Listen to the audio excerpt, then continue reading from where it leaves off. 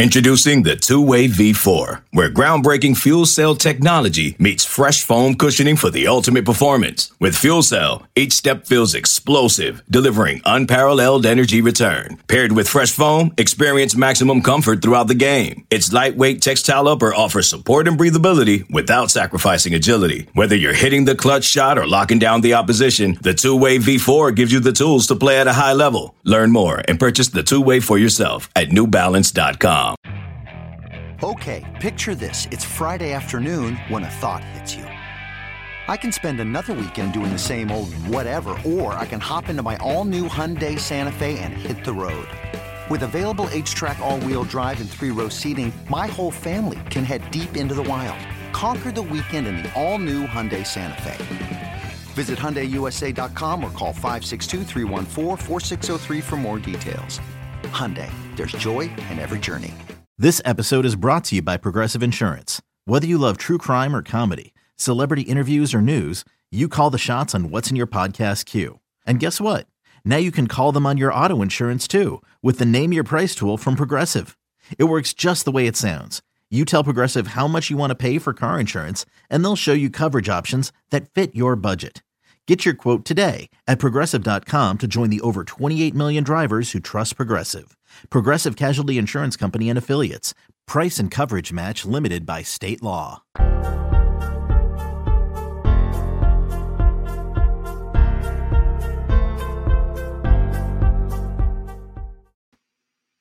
Welcome to the Bucknuts Happy Hour. We're here on Friday, September 16th, just a day before the Buckeyes take on Toledo and the Horseshoe for week 3 of the college football season.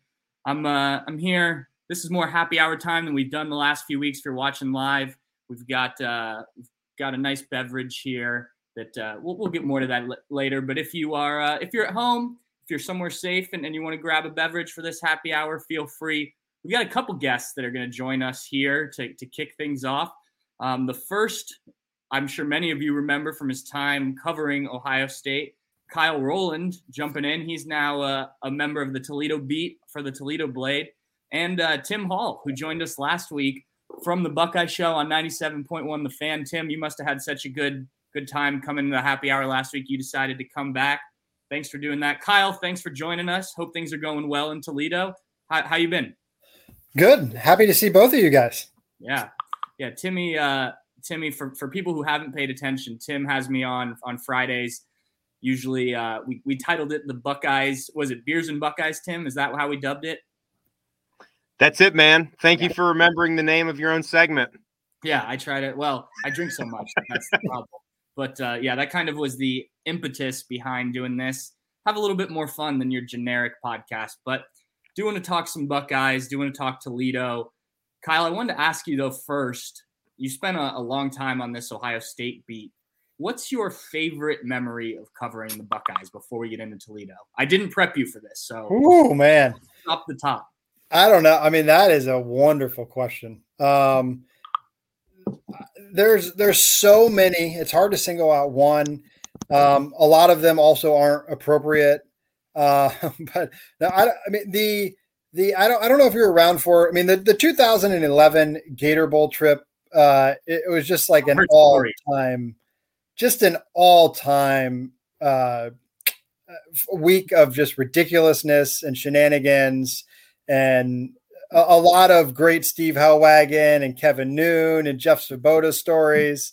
But yeah, I mean, it's the best beat in the world, man. Just so much fun. Was that when Jeff was on crutches? Yeah, that sounds right. Yeah, I've heard some of those stories. Cool. Well, let's get into this game a little bit. You answered some questions for us early in the week, and Tim, I'll let you jump in and ask Kyle some questions too. But just overall, this Toledo team, you're kind of 5,000 feet view of this team and what you think they can do this year, what maybe they can do in this game coming to Ohio State. Yeah, I mean, I think they're a solid team. I think they're probably better than Arkansas State. I don't know if that necessarily translates to a closer game or anything like that. But as I told you, I mean, I think they're an 8-win team. I think they're potentially a 10-win team, depending on how things break, how much the offense gets going. The defense is definitely the strength of the team. The offense isn't bad. It's just hasn't found its footing in the first two games. There is a lot of potential on offense. Perhaps they get some big plays against the Buckeyes on Saturday. But I think it's a team that can push Ohio State for 30 minutes, but 60 minutes I think is a big ask. Yeah, Kyle, that usually seems to be, the struggle for, a MAC opponent or somebody in a Sun Belt conference when they come into the shoe. It's, some of these teams can hang for a little while. 30 minutes, that covers half the football game, but then you kind of wear down. You mentioned a little bit about both sides of the football for the Rockets right there, but if they are going to somehow stretch that 30 minutes into, say, 45 minutes, like if there was some recipe for them to do that, would it be through their quarterback making plays? Would it be Dallas Gant having a big game on defense? That's an interesting wrinkle to this game. What would it be? I think it starts with the defense for sure, because they're not going to score with Ohio State. I don't see that happening. It's going to have to be semi-low scoring for Toledo to have a chance.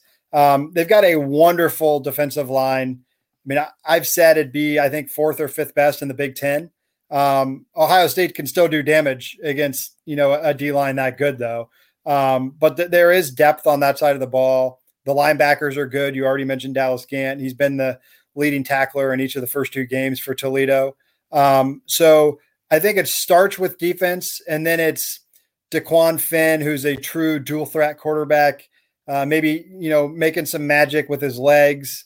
It's Toledo, maybe it's a turnover or two. I think the most important time when you have a significant underdog or, a MAC Big Ten game is the first quarter. The underdog needs to create some sort of momentum, gain some confidence, whether it's a turnover or like a 7-0 lead, maybe try to silence the crowd a little bit. Because once you have a night game atmosphere where the crowd's really in it, Penn State or Michigan might not get overwhelmed, but I think a Toledo would. Kyle, let me ask you this. I know that a team like Toledo gets a big paycheck to come into Ohio Stadium. $1.8 million, in fact. Yeah. So, but aside from that, from a football perspective, what does a team like Toledo get beneficial? If this goes the way we all assume and Ohio State wins pretty handily, what does this team then take away from this to use in its MAC schedule the rest of the year? Yeah, that's good. I mean, number one, Toledo, the thing they don't want to have happen is guys get injured in a game like this. I think that's kind of their main goal. I mean, I know like there's the whole pie in the sky, you play to win the game, all that, but stay healthy and keep everyone in one piece is kind of their biggest objective. I don't think you want to get embarrassed for sure. I mean, Ohio State beat Miami, Ohio 76-5 a few years ago. They beat Bowling Green 77-10. You don't want that to happen because I think that can hurt your confidence, even though you're playing the number 3 team in the country. There's really nothing good that can come out of getting completely dominated. So you want the defense, which is their strength, to prove to themselves, hey, we can, slow down a high-powered offense like Ohio State from time to time. And then you want, I guess, DeQuan Finn to have some moments here and there. But this game isn't going to be measured as a success or failure by Toledo's coaching staff, based on a win or a loss. Kyle, one of the things that we did on the show last night, and fitting them in the Brown studio here at work at the station right now, but they played that 2009 game in the Cleveland Browns stadium. And we had gotten to talking about how Toledo, maybe more so than the other MAC programs, seems to hang with their bigger opponents on the schedule, maybe more than the rest of them. Like, they are very competitive. They easily could have beaten Notre Dame last year. And it's funny, when we were looking at that 2009 game, one of the things in the write-up was, hey, this was a Toledo team that just beat Michigan the year before. If people remember that, where Michigan kind of had their down tick and Toledo is beating them. So that's saying a lot, really is. What do you think it is about the program? I mean, they've got some they've got some NFL dudes that we know of. I mean, Bruce Gradkowski with 87 touchdown passes in 3 years. Kareem Hunt comes through there with Deontay Johnson just recently. So they've got dudes that people are very familiar with that are in the league right now. Yeah, I mean, they had 2 draft picks last year. They'll have more than that next year. Most of them on that defense that we've talked about some.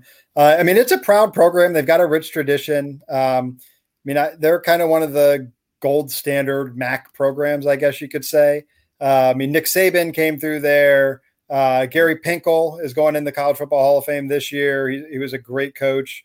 Matt Campbell, obviously at Iowa State now, he did a good job at Toledo, and Jason Candle has also, done a fine job. They've underachieved the last couple of years, but I think that's the thing that's most interesting about Toledo is it's been different coaches. It's not like they just had some legendary guy who won these games. I mean, in the last 20 years, they've beaten Penn State, they've beaten Michigan, they've beaten Arkansas, Iowa State, Purdue, Minnesota.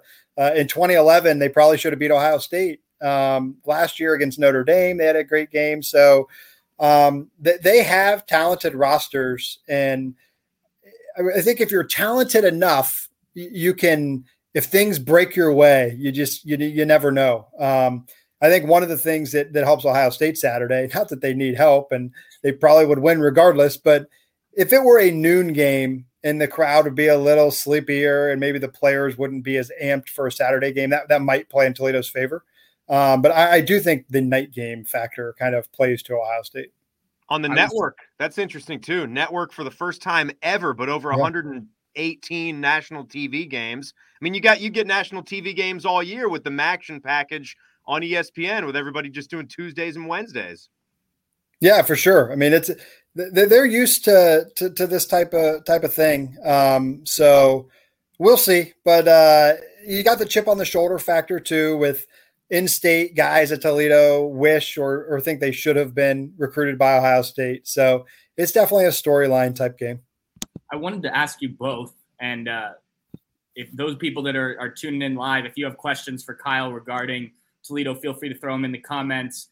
We'll get to some of the Ohio State questions. I saw some of those come in once Kyle's done here. But this being a night game, just how surprising was that to both of you? I mean, when I saw that come out, it was like, with the Toledo game, that's going to be one of Ohio State's night games. Now they'll play 3 out of 4 to start the season at night.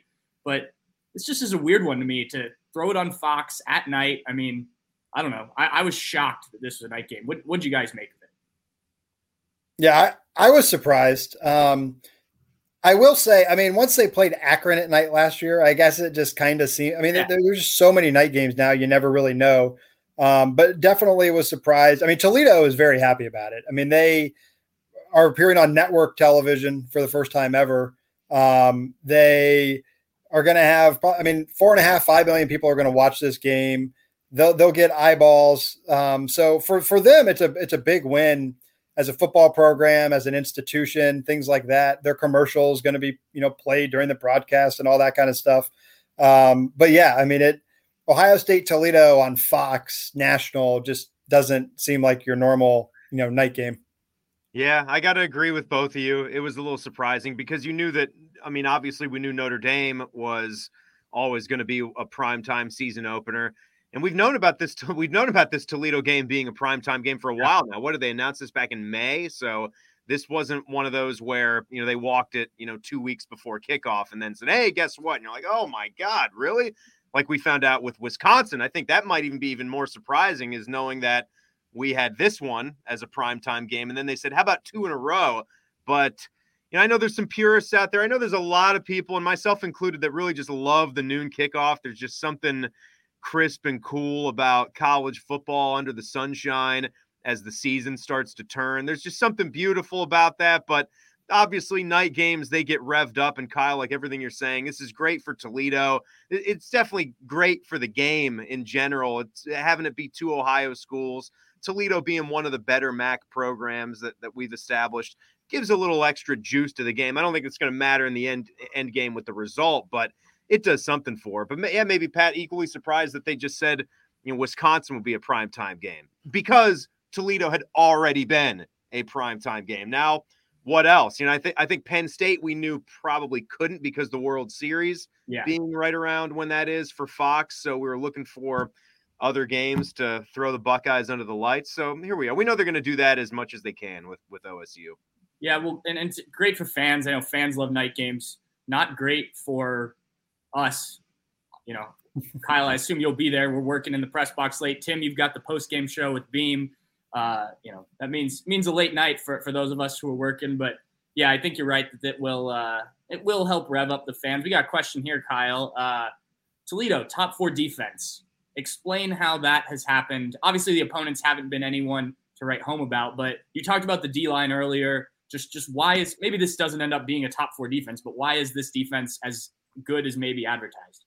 Yeah, I mean, I don't think it will end up a top 4 defense. That'd be something else. I mean, part of it is obviously the opponents, but this wasn't like some unexpected thing. I mean, there was a lot of hype around Toledo's defense entering the season. They've been top 35 nationally the last couple of years. I think they'll be top 20 by the end of the season. Desjuan Johnson, defensive lineman, he's a guy who just kind of eats ball carriers and quarterbacks. He's got 4.5 tackles for loss the first 2 games. I think he had 14.5 tackles for loss last year. So he's probably their best NFL prospect. Judge Culpepper, Penn State transfer, is another one of those D linemen. Edge rusher is Jamal Hines. I mean, those 3 guys are really good. And then Dallas Gant, someone we've talked about already at linebacker. Deontay Johnson is another linebacker. And the pass defense has been just outstanding so far. Part of that is because the quarterbacks they've played have been just horrendous. But they've still taken care of business, and it is a solid unit. But Vince Karras is the defensive coordinator. He's the son of Larry Karras, the longtime Mount Union coach. Mm-hmm. And then Vince was actually the head coach there for, I want to say, like 5 or 6 years, and, you know, had ambitions to go beyond that. And he's going to be a Big Ten defensive coordinator, I think, pretty soon. I mean, he's the real deal. I mean, Toledo's defense was just awful. I mean, one of the worst in the country for the last few years prior to him taking over in 2020. And he just flipped it, you know, the snap of a finger. So I think he has a very bright future ahead of him. Certainly interesting to see, you know, the challenge that is the Ohio State offense, which really kind of got cooking last week, especially the passing game. And they could get back Jackson Smith and Jigba this week. I would actually be surprised if we don't see Jackson Smith and Jigba as long as the warm-up goes well. But yeah, certainly a test, I would imagine, to go into the Horseshoe and kind of see what you can do against an offense like this. Is that kind of how they're viewing it? Yeah, I mean, that was kind of my story today. I assume it's up on our website now. I mean, I talked to Vince Karras the other day and just said, you know, like, what do you think when you watch Ohio State game film? And he was like, I get a stomach ache. I get agitated. It's just not fun. But I mean, I think he's got, you know, maybe the biggest challenge in all of college football this weekend is just trying to find a game plan to slow them down. I mean, and you can play as good as you think. I mean, Toledo's defense could have played great for the first, 24 minutes or whatever, and it's 10-7 late in the first half, and it's like, oh man, like we could be in this game, and then all of a sudden it's 24-7 at halftime. I mean, Ohio State, it just does not take that offense long to get cooking. I mean, there can be 3-play drives, 4-play drives at the snap of a finger. So major challenge. It's something they've embraced. The players are excited. I mean, if you're a high level athlete, and yeah, maybe Toledo's players weren't as highly rated as Ohio State's, or they may not be as good as Ohio State's, but they're not going in thinking, we don't have a chance. We can't do this.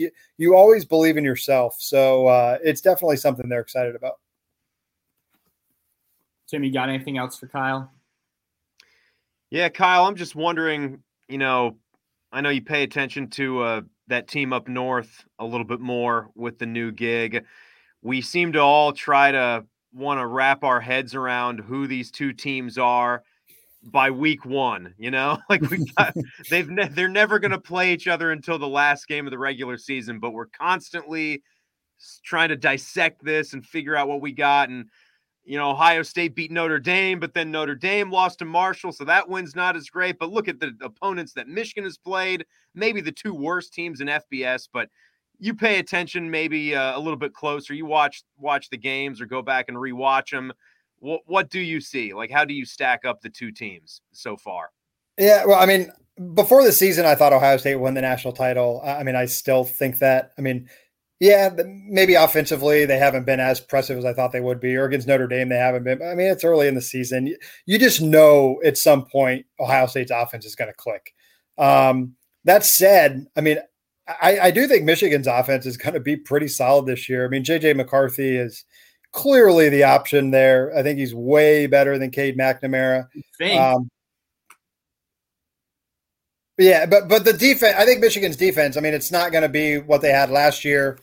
But the schedule, I mean, that's kind of the story of Michigan. I mean, if you look at it, I thought Iowa was going to be a really hard game for them at Iowa. I mean, my goodness, no way. I mean, I think they're going to probably be undefeated coming to the Ohio State game. I mean, it's just, I don't know. I don't see a whole lot of losses on that schedule. I mean, inevitably, yeah, maybe, someone will probably come up and surprise them, and that may happen to Ohio State even. But it's a collision course once again, as it seems like it's been for about 10 years now. And it's so fun when you get to that Saturday in November. You just mentioned it there a little bit, and you mentioned it. If you haven't read it, Kyle answered some questions for us on Bucknuts. You can go read his answers. That story went out just a little while ago, but you mentioned it both times. You think this is the best team in the country, this Ohio State team. You obviously talked about the offense, but just overall, from your kind of outside view of not in it every day, what makes you say that when there's Georgia's out there, Alabama obviously got the win last week, but why Ohio State in your mind is the favorite for the national title? Yeah, I mean, certainly it starts with the offense. I mean, I just think the skill positions, I mean, it's unreal. I mean, you've got CJ Stroud, who's, as good as any quarterback. You lost so much at wide receiver, and it didn't even matter. I mean, it just blows my mind how much talent there is in that wide receivers room. And then everyone knows TreVeyon Henderson seems to be like the next great Ohio State running back. But Mayan Williams, I mean, is really good as well. So it seems like they're going to be fresh late in games at that position, which is a huge advantage, especially when you're in the Big Ten in November. The offensive line, I don't know if it's been outstanding so far, but I think it's good enough. Yeah. And then defensively, I'm tempered a little bit on Ohio State's defense. I don't think it's like the top 10 unit people think it might be. But it's going to be better. I mean, there's just no way it's not going to happen. I mean, Jim Knowles is competent. And it seems like they've got people playing in the right positions. They've got the right scheme, stuff like that. So I don't know, add it all up. And I think they're the best team in the country. I mean, I'm just a big believer in Ryan Day. I think he's a brilliant mind and he's going to find a way. Well, Kyle, I'll get you out of here on this one. And I think this is great from Ed Rogers. Why is there always road construction? And every year we drive through there on the way up to either Michigan or Michigan State. Without fail, road construction. What can you do to fix the road construction in Toledo for us? That's a great question. I mean, I feel like we say this about every city in Ohio. It's true. And I'm going to guess. What about Columbus? Yeah. God, ever since I moved here a decade ago, it's been nonstop. Oh, let's hit the New Albany interstate. Let's hit the Hilliard-Rome I-70 West interstates. Let's blow up North High Street and 315 on 270. Now we're doing the Nationwide Children's area near downtown. Let's build a new ramp there. I-71 South, 315 South, right by downtown in the Brewery. We're talking about hell. Absolute hell. I mean, I think it's an Ohio thing. I think it's a Midwest thing. Yeah. I know this guy's just kidding around. Well, he's being partially serious, but I mean, isn't it all because the weather? I mean, you just have bad winters, you have bad roads. I just think that's kind of what it adds up to. Yeah, I think it's more about, like, at least in Columbus, I think the expansion caught up to us, where it's become such a, high quality place to live where people move in. And the roads, I think they've seen, like the highways, we didn't build enough lanes or these on-ramps, off-ramps. Everyone, once you start getting Like I would see this in Northern Virginia growing up, with like the Springfield Franconia exit, where it was one of like the southernmost metro spots, and they would call it the mixing bowl. You just have these ramps that were 75 feet high up in the air. You know, it would take a mile to get off on like an I-95 north ramp or an exit ramp. We're doing a lot of those now. You're seeing these ramps get taller and taller. They're terrifying if you're afraid of heights. Like, Tim, I think you have a future at ODOT. Yeah. This is officially the largest tangent in the short life of this podcast. So I'm glad you guys were both here for it. Kyle, thanks a bunch for doing this. I know you're in demand, having connected with both the Ohio State beat and the Toledo beat right this week. So I appreciate you taking the time. You'll be here tomorrow, right? You coming down? I will be there. I will see you in the press box. Are you bringing Briggs? He will be there as well. Good. I look forward to it. Did you play golf today, Kyle? You're wearing golf clothes. Like I did. I didn't. I did. How'd it go? It went very well. Very well. Ooh. Care to elaborate? I mean, I will, but the people watching this are just going to be like, oh, this guy's bragging about it. I shot a 74 today, which is the lowest I've shot in a couple of years. So it was. Whoa. It was all right. All right. It's a football podcast, but it's also happy hour, so you can brag a little bit. That's fine. Thanks again, Kyle. It's fine. We'll see you there tomorrow. I do really appreciate it. You were a big help this week. Absolutely. All right. Fun time, guys. See you later. Talk to you soon. See you, buddy. All right, Timmy. That was awesome having Kyle on. He's always been great. He was great when he was here with 11 Warriors and some of the other beats he did here, and I appreciate him helping us out this week. Tim, how much time you got? I know you're a busy man too. I got like 10 minutes for you, Pat. And then I got some stuff to do. Hit on some things. Who knows? Maybe I want to go and sneak in 9 holes before the show starts. I mean, you don't know what's going on. If you can get out and golf, I'm all for it. That's a big thing in your life. I am no golfer. Never have been, never will be. Been out there one time for a bachelor party. Didn't go well. I don't care to do it. Another question from Ed Rogers. We'll hit on a couple questions while you're still here, Tim. Top 4 receivers in order. I assume this means when everyone's healthy, and this also hits on Sue's question about Julian and Jackson Smith and Jigba still game time decisions. Yeah, I think that's probably the case with those two. From everything I've heard this week, I would be surprised, as I said earlier, if they don't play just to kind of get them ready. But especially with Jackson, given that it's a hamstring issue, which is something that can certainly linger, if he goes out there to warm up and feels anything, I don't think they'll mess with it. But if he feels good to go, I think they'd rather get him out there, get this offense in a rhythm before Wisconsin next week. But anyway, top 4 receivers, I would say, obviously Jackson. Before the season, I would have said Marvin Harrison, and then I would have put Julian Fleming ahead of Emeka Egbuka if healthy, just because I think he's your prototypical outside receiver, and Emeka could be your backup slot behind Jackson. I would say now, having seen these first 2 games, Julian, I would even put Emeka ahead of Marvin Harrison, and then Julian Fleming. What do you think, Tim? So you're putting Julian Fleming as the 4th right now? Yeah, if everyone's healthy. All right, yeah. Well, we can play that game. I still don't know for sure if Julian Fleming even went healthy, because we honestly haven't seen it. So I've got to be able to see something with my eyes. I mean, we hear a lot of great things, but football is a sport where you've got to have some good fortune with your health so you can actually go out there and perform. If you can't do that, I mean, what ultimately are you going to be? He's got to be able to put something on film, and I really hope so for the young man, because he's got an NFL future if he can do it. But so far, I think you've got to look at the 4th guy as being Xavier Johnson, and what a great story that has been. I mean, the 3 you said, obviously in no particular order: Jackson Smith and Jigba, Emeka Egbuka, and Marvin Harrison Jr., without a doubt. I mean, Marvin just had the 3-touchdown game. I think a lot of people were banking big. Second guy ever to have. Yeah, kid started 3 games. He's got 6 touchdowns in 2 of those. Yep. Second guy ever to have multiple 3-touchdown games. Yep, exactly. Yeah. So that's brilliant stuff. We kind of knew with his athleticism, his size, his speed, what he'd been working on in the offseason. How every time we'd see a picture of the guy, he's just like chiseled by the Greek gods. So we knew that was coming from Marvin Harrison Jr. But for right now, currently, I'd like to, give that fourth spot to Xavier Johnson because he's earned it.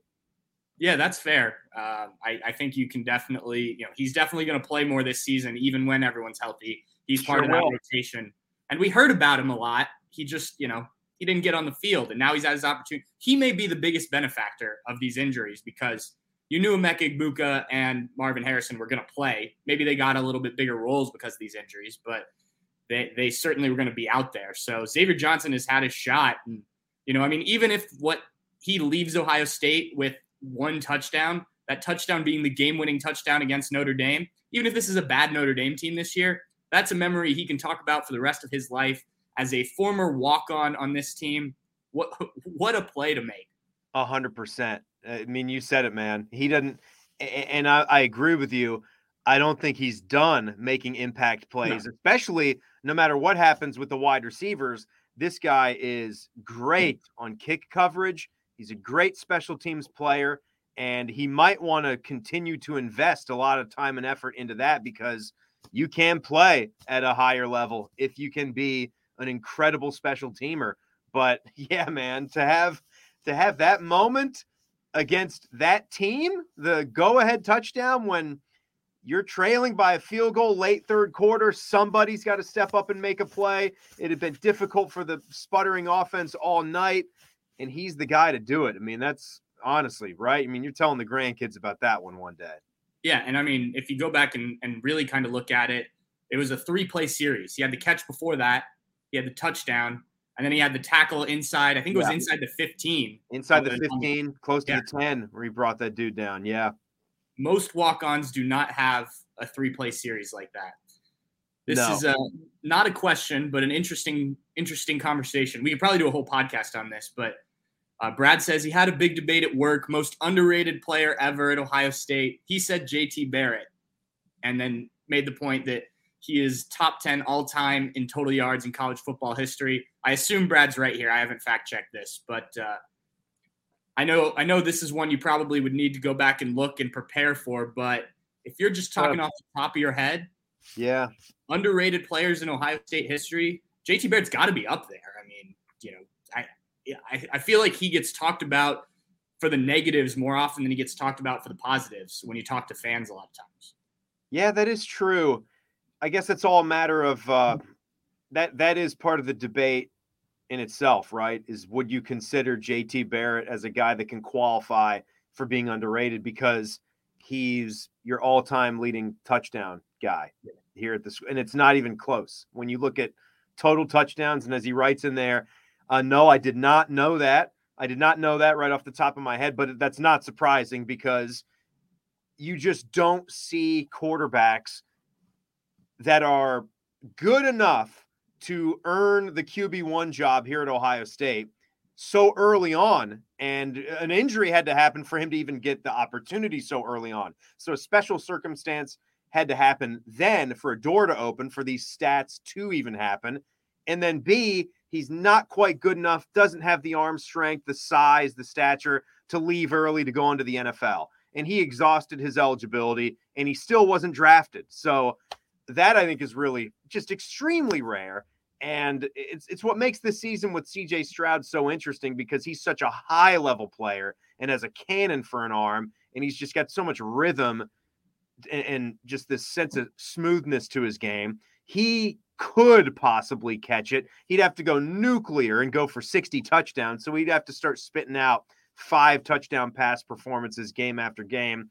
And with the Notre Dame game only having 2 touchdowns, dare I say he's off to a slow start, even with 6 touchdown passes through 2 games. But I don't know. I don't know if I'd call him underrated. A guy just popped in because I was watching him last night in the league. And I would say that he was underrated as a Buckeye, and he's still underrated as a pro. And that's Corey Linsley. And I don't know. I didn't know if you saw an update to his knee injury, but he didn't come back in the Thursday nighter. The Chiefs beat the Chargers, but he's been a friend of the Buckeye show and an all-around good dude. And I don't know what people's memories are because he was kind of one of those transitional Tress guys to the Urban Meyer teams, and he left just before they won the national championship. and I think it was one of the Bourne brothers that centered that 2014 team. But man, Corey Linsley was a hell of a player, and I don't think he won the Remington Award, but he's been handsomely rewarded for his skills in the league, being Aaron Rodgers center. And at the time, he got the richest deal in NFL history for a center. And I think one of the last dudes might have just eclipsed that, but he's doing fine. People notice it. He just didn't get a lot of ink or talk. Yeah. Well, you said you think he still might be a little underrated in the NFL, not by the people paying him. They recognize how good he is. The Chargers, that is. I just checked it. CJ Stroud, you mentioned only 6 touchdown passes. That's tied for 10th best in the country. So, not too shabby on the start of the season. Really? Okay. Yeah. The most is Drake May at North Carolina. He's got 11. And 3 guys have 9, 5 or 6 have 7. So, CJ's right there. I think he's going to be fine. Everybody's going to have that one game where they don't put up huge numbers. I mean, even Bryce Young, who won the Heisman last year, had that Auburn game where, he helped win it late, but he wasn't good in the game. The numbers didn't look great afterwards. So I think CJ's in a good spot. Will he break that record? Probably not. CJ didn't have what you could even call a bad game against Notre Dame. So no. You just look at what the plays he made look at the plays he made in the fourth quarter, the throws he was making on the run. He didn't have a turnover. So I'm sorry. I mean, like, Joe Burrow had a bad game.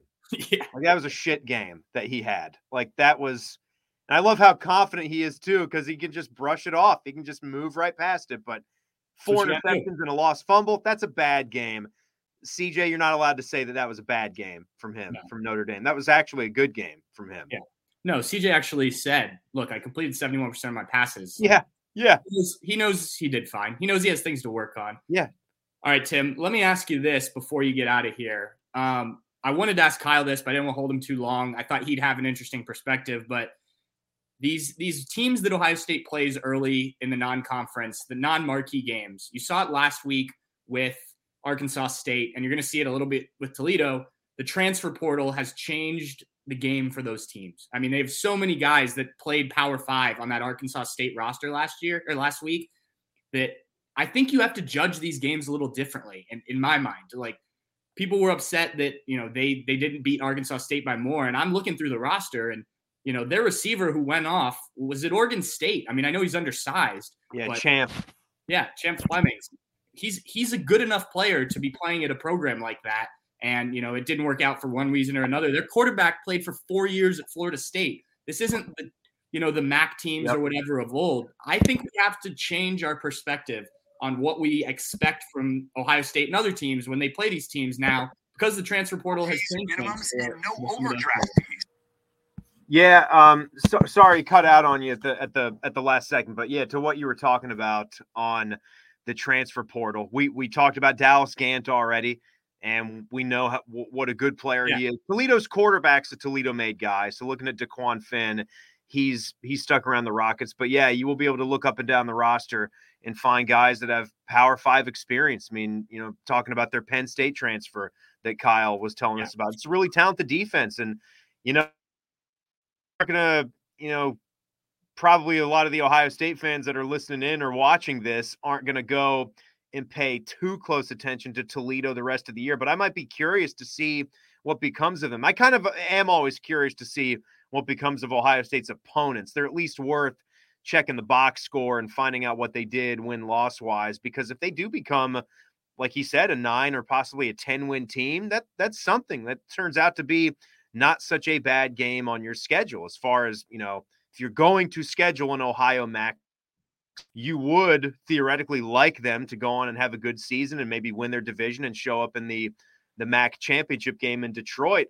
But I'm with you, Pat. I didn't know maybe 5 years ago if it would get to this point, because you and I being big college basketball fans as well. Yeah. That affects that game in such a heavy way. I mean, heavier than football, like, because of how you can impact with just, 2 or 3 players that jump onto your roster in the sport of basketball. And then those guys can take, 27 to 32 minutes if they're big time players. And you go to a place like Loyola Chicago, and maybe you're in a slightly lower conference, but I think you and I agree there's some great hoops being played in a lot of the conferences, not just the power leagues, but it's it could wind up slowly, but year by year, a little trickle effect to where some of these lower division, not in a lower division, but lower conference level football teams can do it too. I mean, and honestly, we've seen it. It's not like we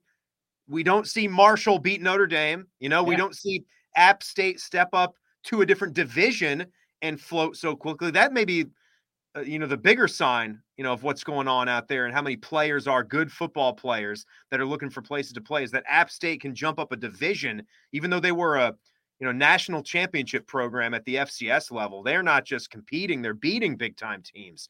And I'll be looking to see if James Madison, one of a Virginia school that I care about, can do that too, because they just jumped up from the FCS to FBS. They'll get to play App State here in a couple of weeks or so. But yeah, it's interesting, Pat. You got to be careful every time you go out, every single Saturday. And I think Ryan Day always has a great approach about that. He used that analogy this week about how, just because you've got the greatest piano player in the world here, if I wind up catching him in a dive bar in New York or something, I'm not going to expect him to suck. I'm sure he's still going to play a pretty awesome little gig, no matter no matter who's out there, who's watching, or in Ohio State's case, no matter who the opponent is, go out there and play your game and put some points up. And the defense should have so much to be excited for about another game on the schedule before Big Ten play. They need some turnovers, man. Yeah. They need to go and get some takeaways. That should be a thing one for them to do. Well, it's interesting because, it was either Ryan Day or Jim Knowles said it this week. If you do put too much stress on that, then you're trying to get takeaways and you can give up other things. But yeah, I mean, I think they've played well enough that they definitely should have had some turnovers at this point. There hasn't been like a clear one, like a dropped interception or a fumble that they just didn't get to yet either. Right. So, yeah. It just hasn't happened. Right. So I think it'll come. I mean, I'm not worried about that. I think they're playing good defense. Yeah, me too. If you don't give up touchdowns, that's fine too. Yeah. That's okay. No touchdowns given up. Start with that. I'll take that back. That's thing one. Don't give up touchdowns. Then if you're not going to do that, then you got to create some havoc and don't miss the opportunities. I think that's the key thing. If you have one that's right in your breadbasket, catch the football. Don't miss those easy opportunities to scoop a fumble or pick the ball off when it's right to you.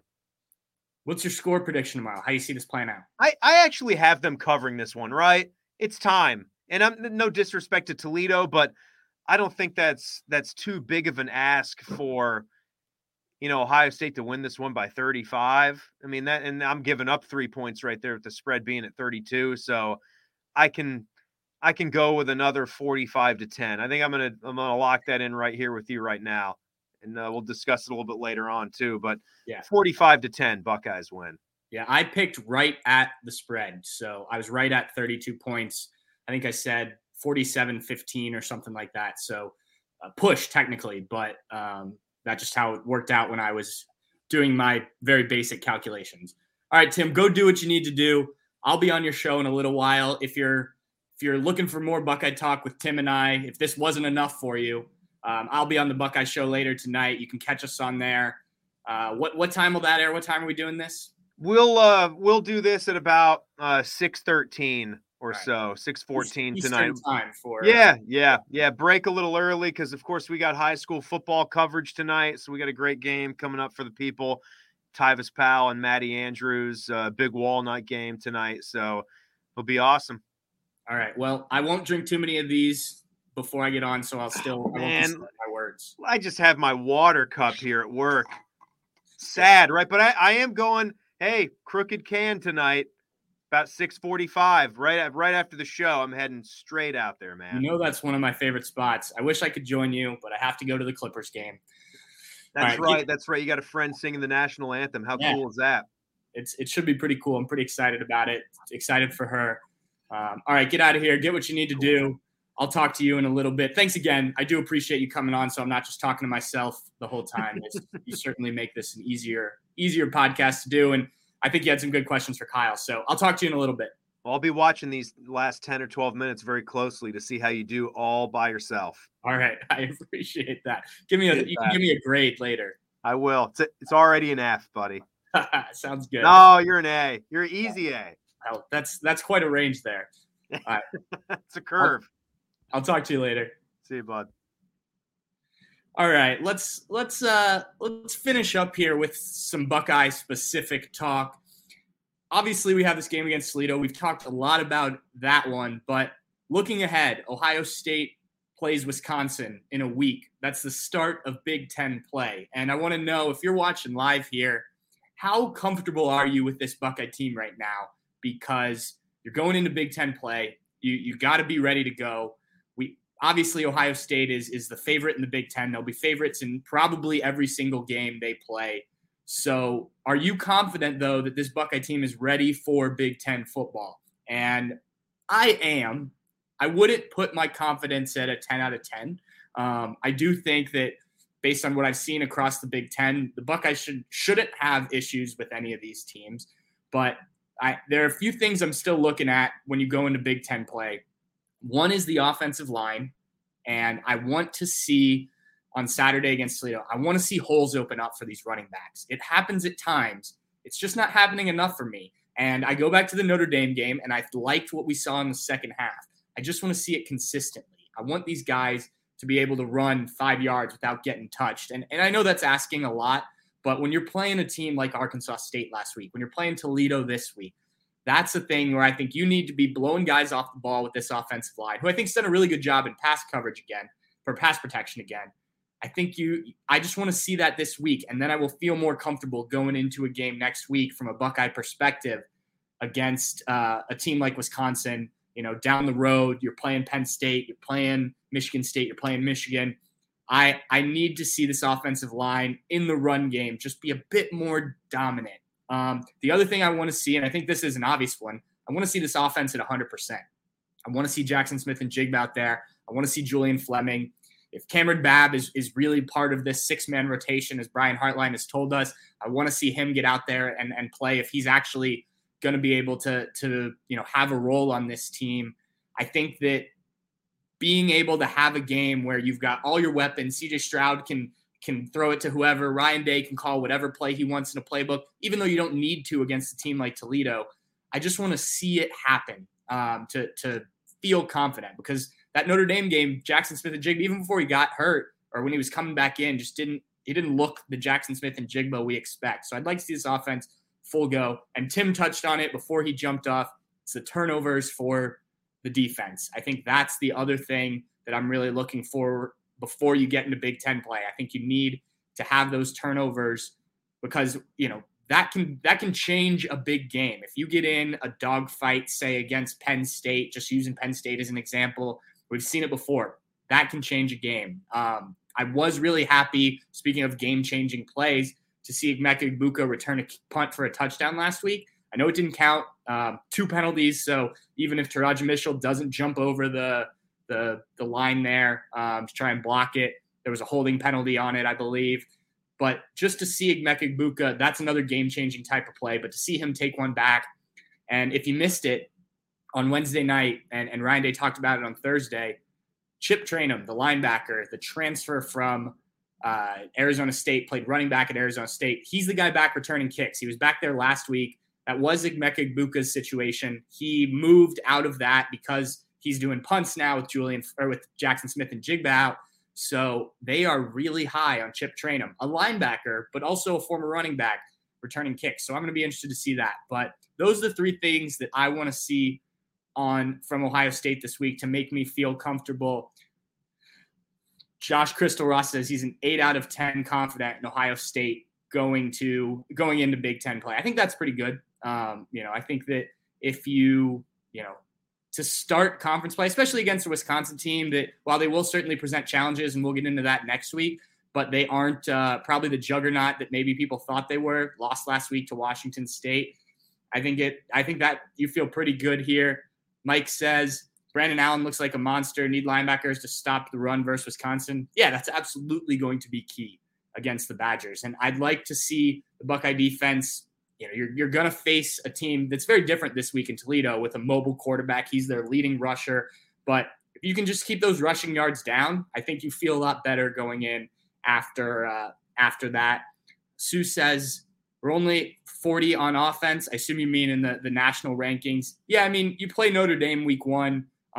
Yes, Notre Dame did lose to Marshall. Obviously, that plays a part in it. But you play a top team like that week 1, I think your numbers are going to come down a little bit just because no preseason. You go out there, you lose Jackson Smith and Jigba, which I think was huge because of that game plan.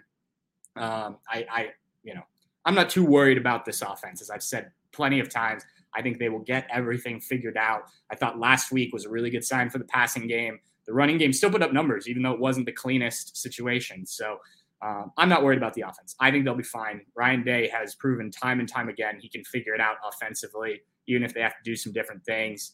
Darren Dorsey, really eager to see Chip return because the needed skill set Day feels is best, greatly different from mine. Different from mine, too. I am not your typical return guy either. But, yeah, I'm interested to see it. He didn't get a chance to return him last week just because of the touchbacks. They've talked about how athletic he is. Chip train him. It's the type of guy that they can do it, even though he is a linebacker, and you usually don't see that. He's fast. He's strong. He's a guy who can break some tackles, make guys miss from everything we've heard. Emeka Egbuka was really talking him up. If you missed that, the video's on our site. I think that's going to be very interesting. And, it is unorthodox to have a linebacker back there, but I certainly think, they've done their homework. They're not just sticking a guy back there to stick it back there. They have plenty of guys that could return kicks, I imagine, with the receivers and the defensive backs that they've got on this team.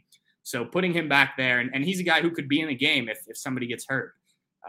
We're certainly going to certainly hopeful to see him return kicks.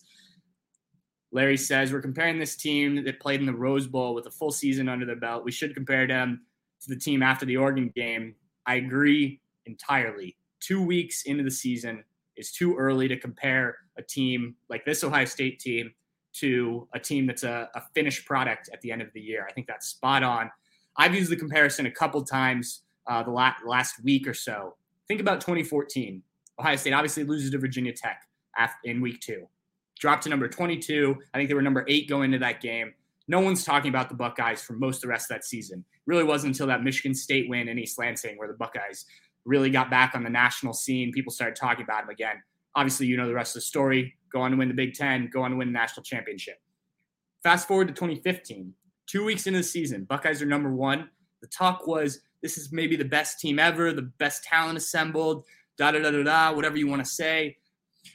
I mean, it might have been, but that team didn't even make the college football playoff. One loss, that Michigan State loss, kept them out of the playoffs. So, those are 2 examples of teams after week 2 where the narrative around the team did not fit this team at the end of the year. And I think that's something to keep in mind when you're evaluating this. I talked to a number of different friends of mine who are diehard Buckeye fans, some of them more rational than others that, some of them are a little freaked out by these first 2 games. And first of all, ask teams around the country, ask Texas A&M, ask Notre Dame, even asking Alabama, who is 2-0, but had that scare against Texas. Ohio State is in a place where a lot of teams would like to be. 2 wins, pretty comfortable wins. I know the Notre Dame game, they're trailing at halftime, but I was never very concerned for Ohio State in that one. I thought a lot of things didn't go their way in that first half. They obviously went on to handle things. So, yeah, I think 2 weeks in, I'm fine with where the Buckeyes are at. I think it's too early to really make any sweeping evaluations on this team. They're just, they're still a work in progress, especially with this defense. If this was a defense that was returning as many people as they were and had a defensive coordinator back and, they were still making some of the mistakes I would be a bit more concerned. But they're still installing things. They're still learning this defense. It's only been one off season.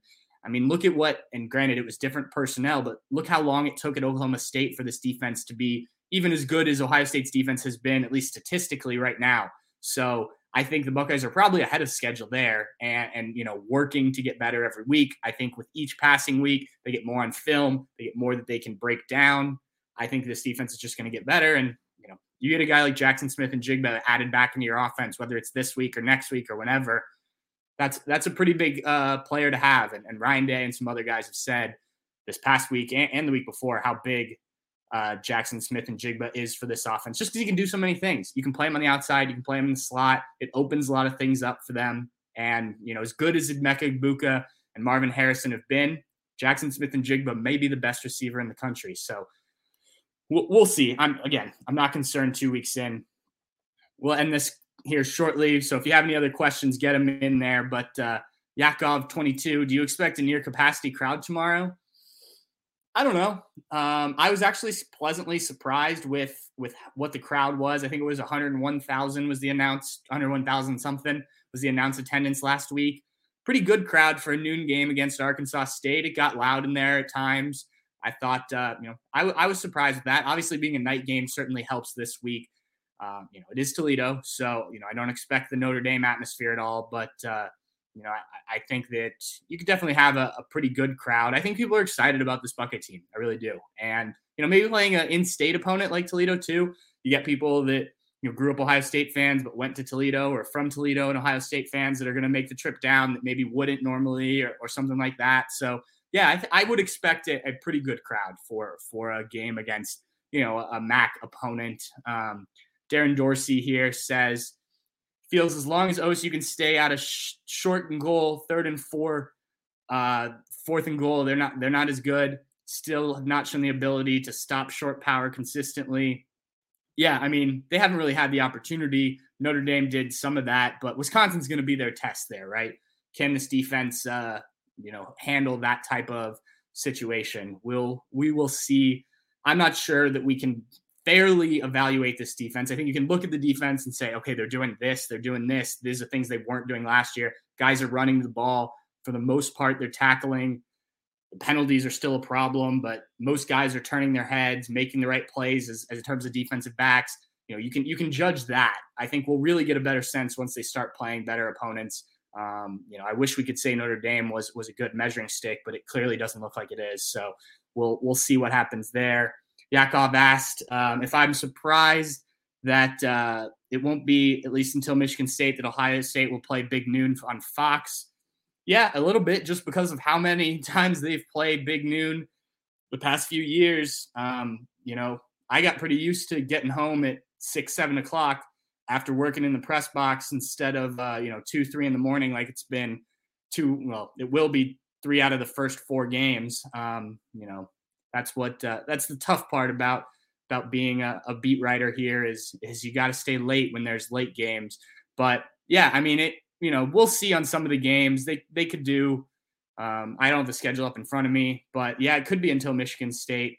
Honestly, I hope Michigan State is a noon game, because getting out of there later in the day is kind of a pain. Getting back to Columbus, not a long drive, but not a fun drive either. So yeah, we're going to wrap it up here. I appreciate everyone tuning in that watch live. I appreciate those that are listening to the podcast after the fact.